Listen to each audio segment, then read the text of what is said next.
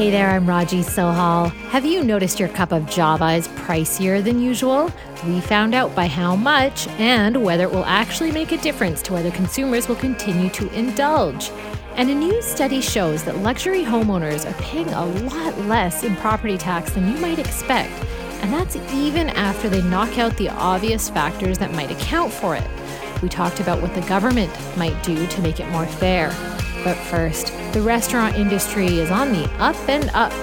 27 new eateries in the 90 blocks of real estate that make up the downtown Vancouver. I'm going to find out more about that now.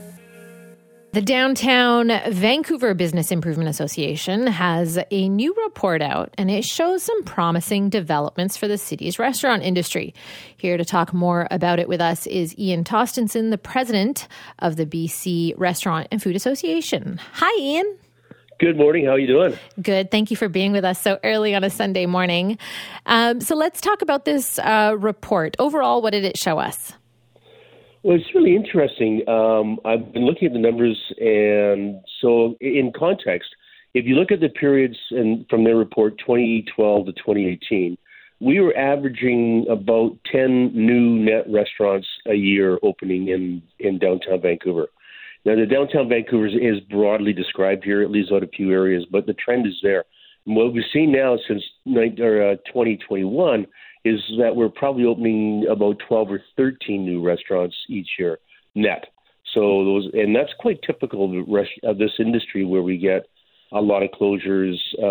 People that shouldn't be in the restaurant industry, and they close quickly. They're undercapitalized.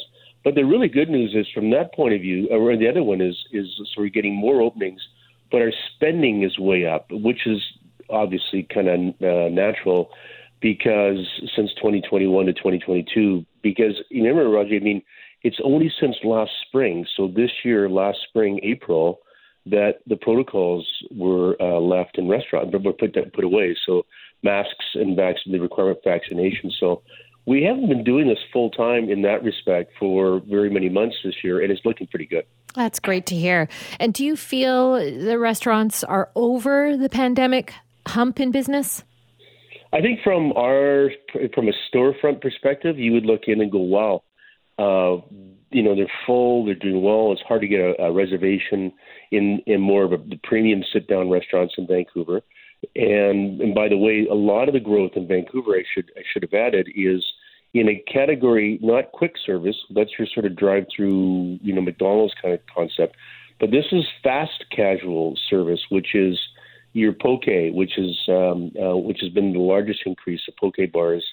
That places that are sort of fresh, healthy, appeals to millennials, quick to go, but it's a bit healthier food. So that's the category that's growing.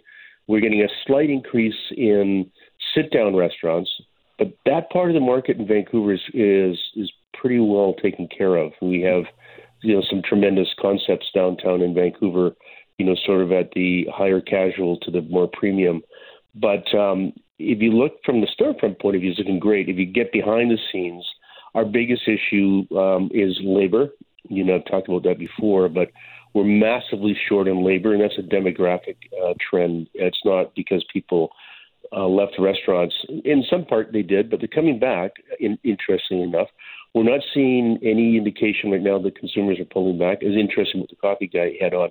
But we're not seeing that people's spending is going down. We're going into Christmas. People are getting excited. But we still have this urge, Roger, to go out. We haven't. That's not over. People are still experiencing concerts and venues and sporting events and new restaurants and waiting to get into a new Michelin-starred restaurant in Vancouver. So there's a lot going on. It's just really quite exciting. And we sort of predicted that, we'd have the downfall a little bit of the industry. The weak would leave, and the stronger coming in with some innovation and freshness, which I think is going to be great for the vibrancy of downtown Vancouver. Yeah. You mentioned the Michelin star there. Now 8 restaurants in Vancouver got acknowledged in that way. Does the positive outcome from that, all the buzz out of that, does it trickle to the rest of the foodie scene? Like, do you think people will eat out more in general because Michelin came here and granted some stars? Yeah, so you go try to get a reservation, you can't, so you go to your second choice. Right? So people are going, absolutely. But on that list, though, there was the Bib Gourmand, which is, there were 12 of those, which is basically great food, good pricing. And then there's another 40 that are on the recommended list. So there's quite a few that people can bounce around in. But, anything that happens, whether it's an Elton John concert or a Canucks game or whatever, it brings people out. The weather was our friend this year. I was actually just talking to your producer because Seahawks are playing in Germany right now, which is fascinating. 70,000 people, but we wish that game was at 1:30 this afternoon because people would be ordering in the food or going out to pubs or bars or restaurants to watch it. So those things have a really strong effect on the economy, and I don't know. It's even if you look at this and say, well, maybe it's just Vancouver. What's happening in other places like Kelowna and Victoria? Same thing. More so in Victoria. Kelowna's down a bit in tourism, but it's really, really strong out there right now. So that's good. My fear was we'd go from a pandemic disaster to, now we have an economic downturn, but I think we're going to get through this all right, one way or the other. That's very positive of you. Ian, I'm so curious, what do you think that the long lens, the long-term impact of the pandemic is going to be on the restaurant business? Like you mentioned labor, I don't know if that's associated with that, but what are the long-term considerations that have changed about running the business since we've experienced the pandemic? Your whole futuristic design of a restaurant is going to be a smaller footprint, and it's going to deal with, and this will be a new build or a new restaurant opening. You're going to really consider your takeout and delivery, the physical space you allocate towards that, your dine-in side of it, and your patio. You're going to want to have three sort of sources of revenue, whereas before the pandemic, we were largely relying on dine-in. That was kind of it. Now it's sort of three-faceted. We've got patios, dine-in, and takeout and delivery. So that's a consideration. You saw recently, which I think is another indication in sort of this premium casual, Pizza Hut on Robson Street had a robot running around a few weeks back delivering pizzas within a certain framework. And you're seeing more and more of that happening on campuses. It could be in the library, you order up and the robot will deliver the food outside and you get a code and you take your food. It's kind of cool.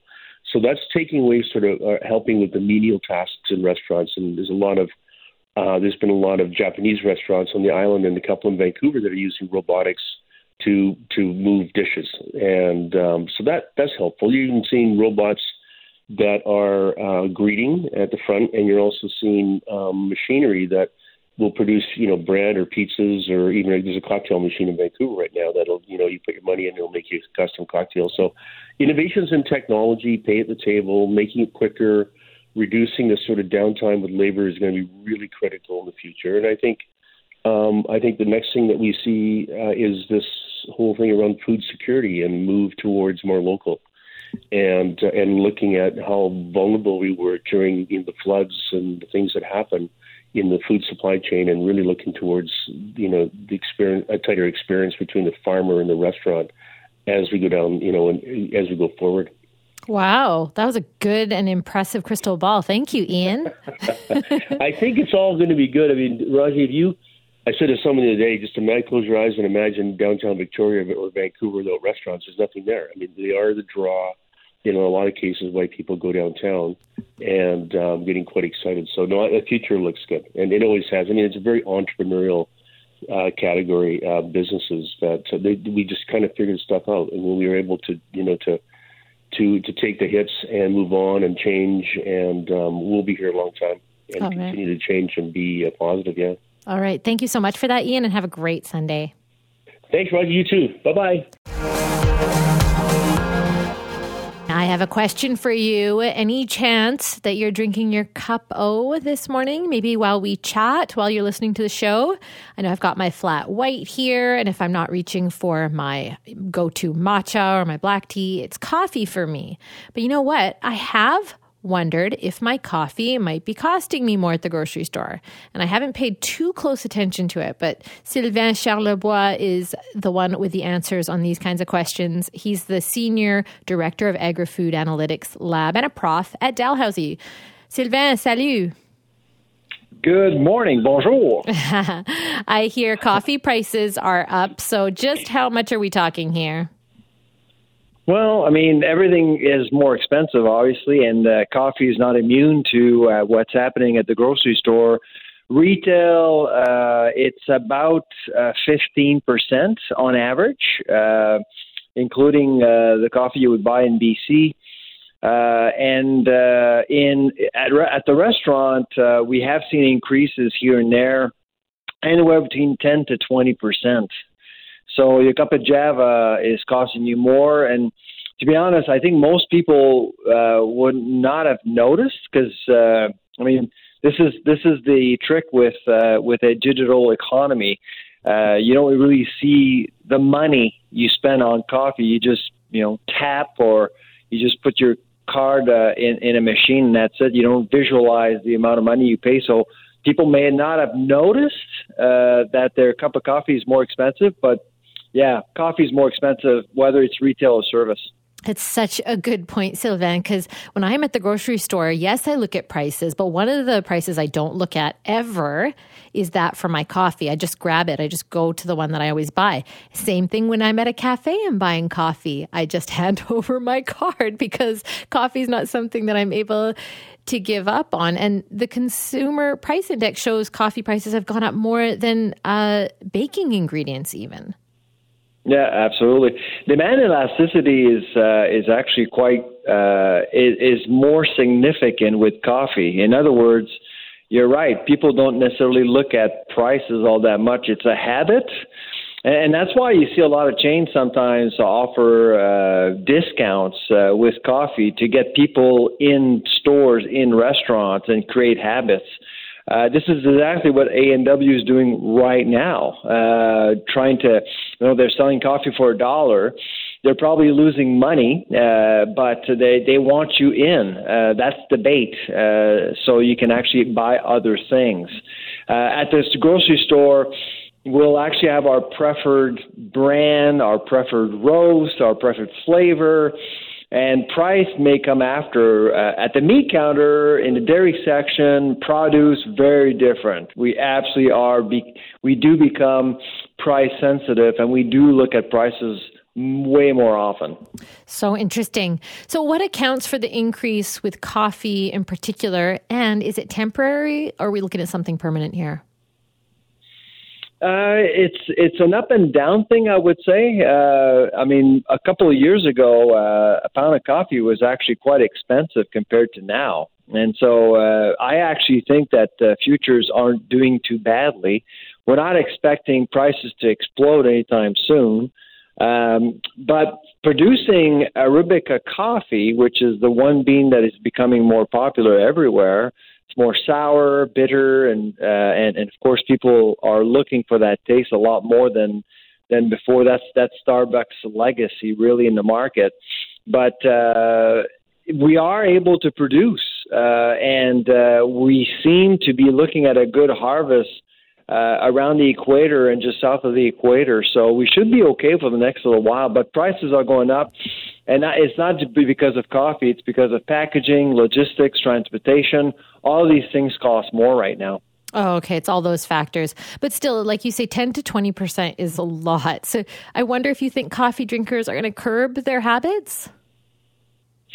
My guess is that they'll be a little bit more careful. They may actually decide to drink more of it at home. You tend to pay less per cup when you're at home. And I do expect over the holiday season to see more campaigns to sell us coffee makers, great coffee makers that we can use to brew at home. Let's face it, the work from home phenomena is real. We are expecting more people to work from home more often, which means where you drink coffee, what kind of coffee you'll be drinking will change. We actually expect 50% of the workforce in Canada to work at least one day a week by 2025. So COVID is psychologically over perhaps, but the legacy of COVID is it really did get more people to want to work from home. And when you drink coffee at home, it's just different. Absolutely, yes. And when I think about it, actually, I've been wondering why I was suddenly being served all these ads for fancy Italian coffee makers on my social media. Right. It's not a coincidence. They know you'll be spending more time at home and you want that perfect machine to make that perfect cup for you. So interesting. And Sylvain, now I really want another cup of coffee. So thank you again for your time. Merci. Take care. Bye-bye. So if you have more, you earn more, you pay more for taxes, right? Well, that's the way our taxes generally are understood to be working. But according to a study out of UBC, that is not what's happening. So for example, if the owners of Vancouver area homes with a median value of, say, $3.7 million, they pay income taxes of just $15,800. That means that owners of luxury homes in Vancouver are actually paying a significantly less amount than other North American cities. Tom Davidoff is the director of the UBC Centre for Urban Economics and Real Estate and joins us on the line now. Good morning, Tom. Good morning. Thank you for having me. So first off, let's get an overview of what the study showed us. Right. So our goal was to ask how progressive is taxation in different markets. And one measure of progressive, the usual one, is how much tax do you pay as a function of your income. But another measure of how much ability people have to pay is the value of their home. And that's been understood, I think, since the Middle Ages, that a decent basis for taxation, a measure of wealth, is the value of one's home. That's why we have property taxation, for example. And so if you look around the U.S., pretty much when homes go up in value by 1% within a market, say Boston or New York or San Francisco, and the same would apply to Toronto, about 0.7% extra tax. And so, there's a pretty decent slope to the line connecting property value to taxation on a graph. In Vancouver, that line is very flat. And we are sort of off the charts in the weakness of the relationship between property value and how much the owner of the property pays in tax. And as you mentioned, if you line up all the properties from cheapest to most expensive in Vancouver, Greater Vancouver, as of 2018, the top 5% of homes, the median or the middle value in that bucket, from 95 to 100%, the top 5% of values was $3.8 million. And yet the owner of that property, that if you lined up the owners from least tax to most, among those who own the most expensive properties, they'd be paying $15,800 in tax in the middle, which would indicate an income of around $100,000. But you needed an income of roughly $850,000 if you wanted to buy a home like that, with, say, 20% down in earning income. Yeah, so I think some listeners might find that kind of shocking. So why is this happening? And how is this happening? Well, that's a great question. We tried to rule out some causes. So, for example, one thing you hear a lot is, there's a lot of people in Vancouver who bought their home many years ago, sure. Maybe retirees. They bought a place for, $150,000. Now it's worth $4 million, right? I mean, that's something that could have happened. So one thing we do is we say, well, let's confine the data to people under age 65 who are working age. Okay, so that's one step we can take. And then we can say, and let's, the other thing, of course, one hears is these are all overseas people who don't live in the home. So the next step we take is to rule out and take out of the data people who are not just older, but people who don't live in Canada. But you still get the same relationship. It's maybe a little bit stronger, and we also get rid of corporations because some people say, well, they own a home through a company, so we get rid of companies that own homes. And still you get this very, very weak relationship between typical property value in some range and how much tax gets paid. So what's left? One other thing we looked at is, well, maybe it's people who bought a long time ago, but they're not over 64. Yeah. So then we can find the data to people who bought their home between 2013 and 2018. And that's where you find the weakest relationship. So people who were buying homes 2013 to 2018, they have the people at the top pay very, very little in tax, even less than the whole population in terms of the top 5%. So, 2013 to 2018, people think overseas money in the market was a big factor, so that could be something that's going on. But we really haven't ruled in or ruled out a variety of possible causes. Fascinating. Okay, so you removed the factors there that everyone, I think, would jump to really quickly to explain it. There are obviously some benefits to the province to allow for the system to flourish as it is. So what would those be for the province? Well, as is, I think it's not great. I mean, I think we have housing that's unaffordable, and we have a tax system that I think people can look at and say, I work really hard. I'm struggling to find a house. And I discover that, people who own the most expensive homes aren't paying very much tax to BC. I don't mind paying tax on my earnings, but, if I see a glaring unfairness, I think people might bristle at that. So, one thing we came up with is an idea that if you had a minimum income tax, obviously seniors you'd probably exempt. People who bought their home a long time ago might be exempt. But if you just said, if you bought your home any time recently, you ought to be paying at least 1% of property value in income tax. That's a lot less than most people would have to pay if they were actually purchasing properties out of income tax in Canada.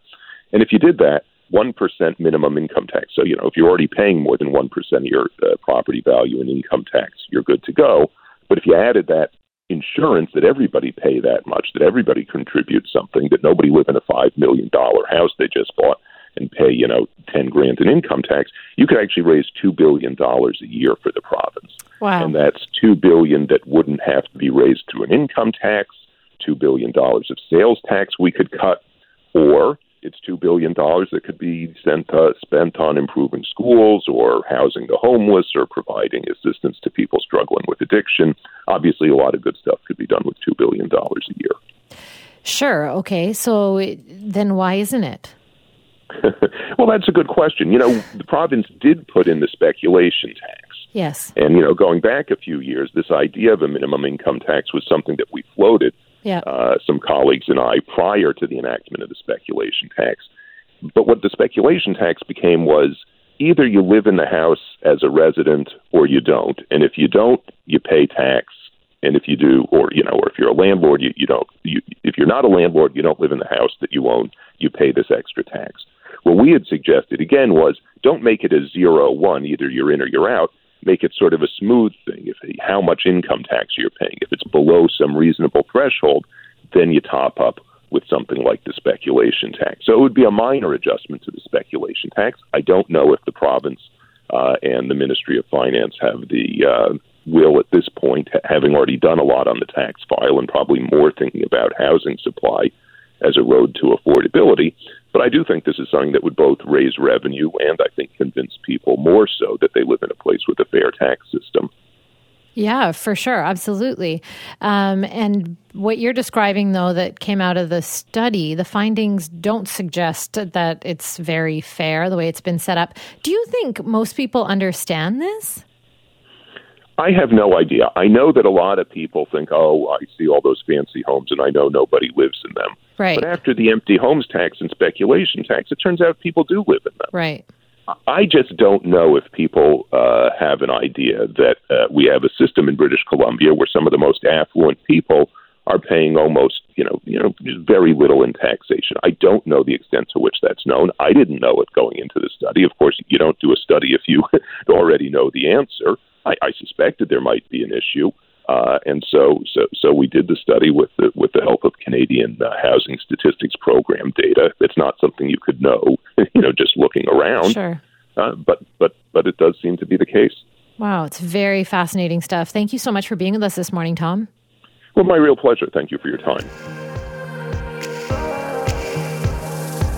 Thanks for listening to the Weekend Mornings with Raji Sohal podcast. Be sure to subscribe wherever you get your podcasts. And you can listen to the show live on 980 CKNW from 6 to 9 a.m. every Sunday.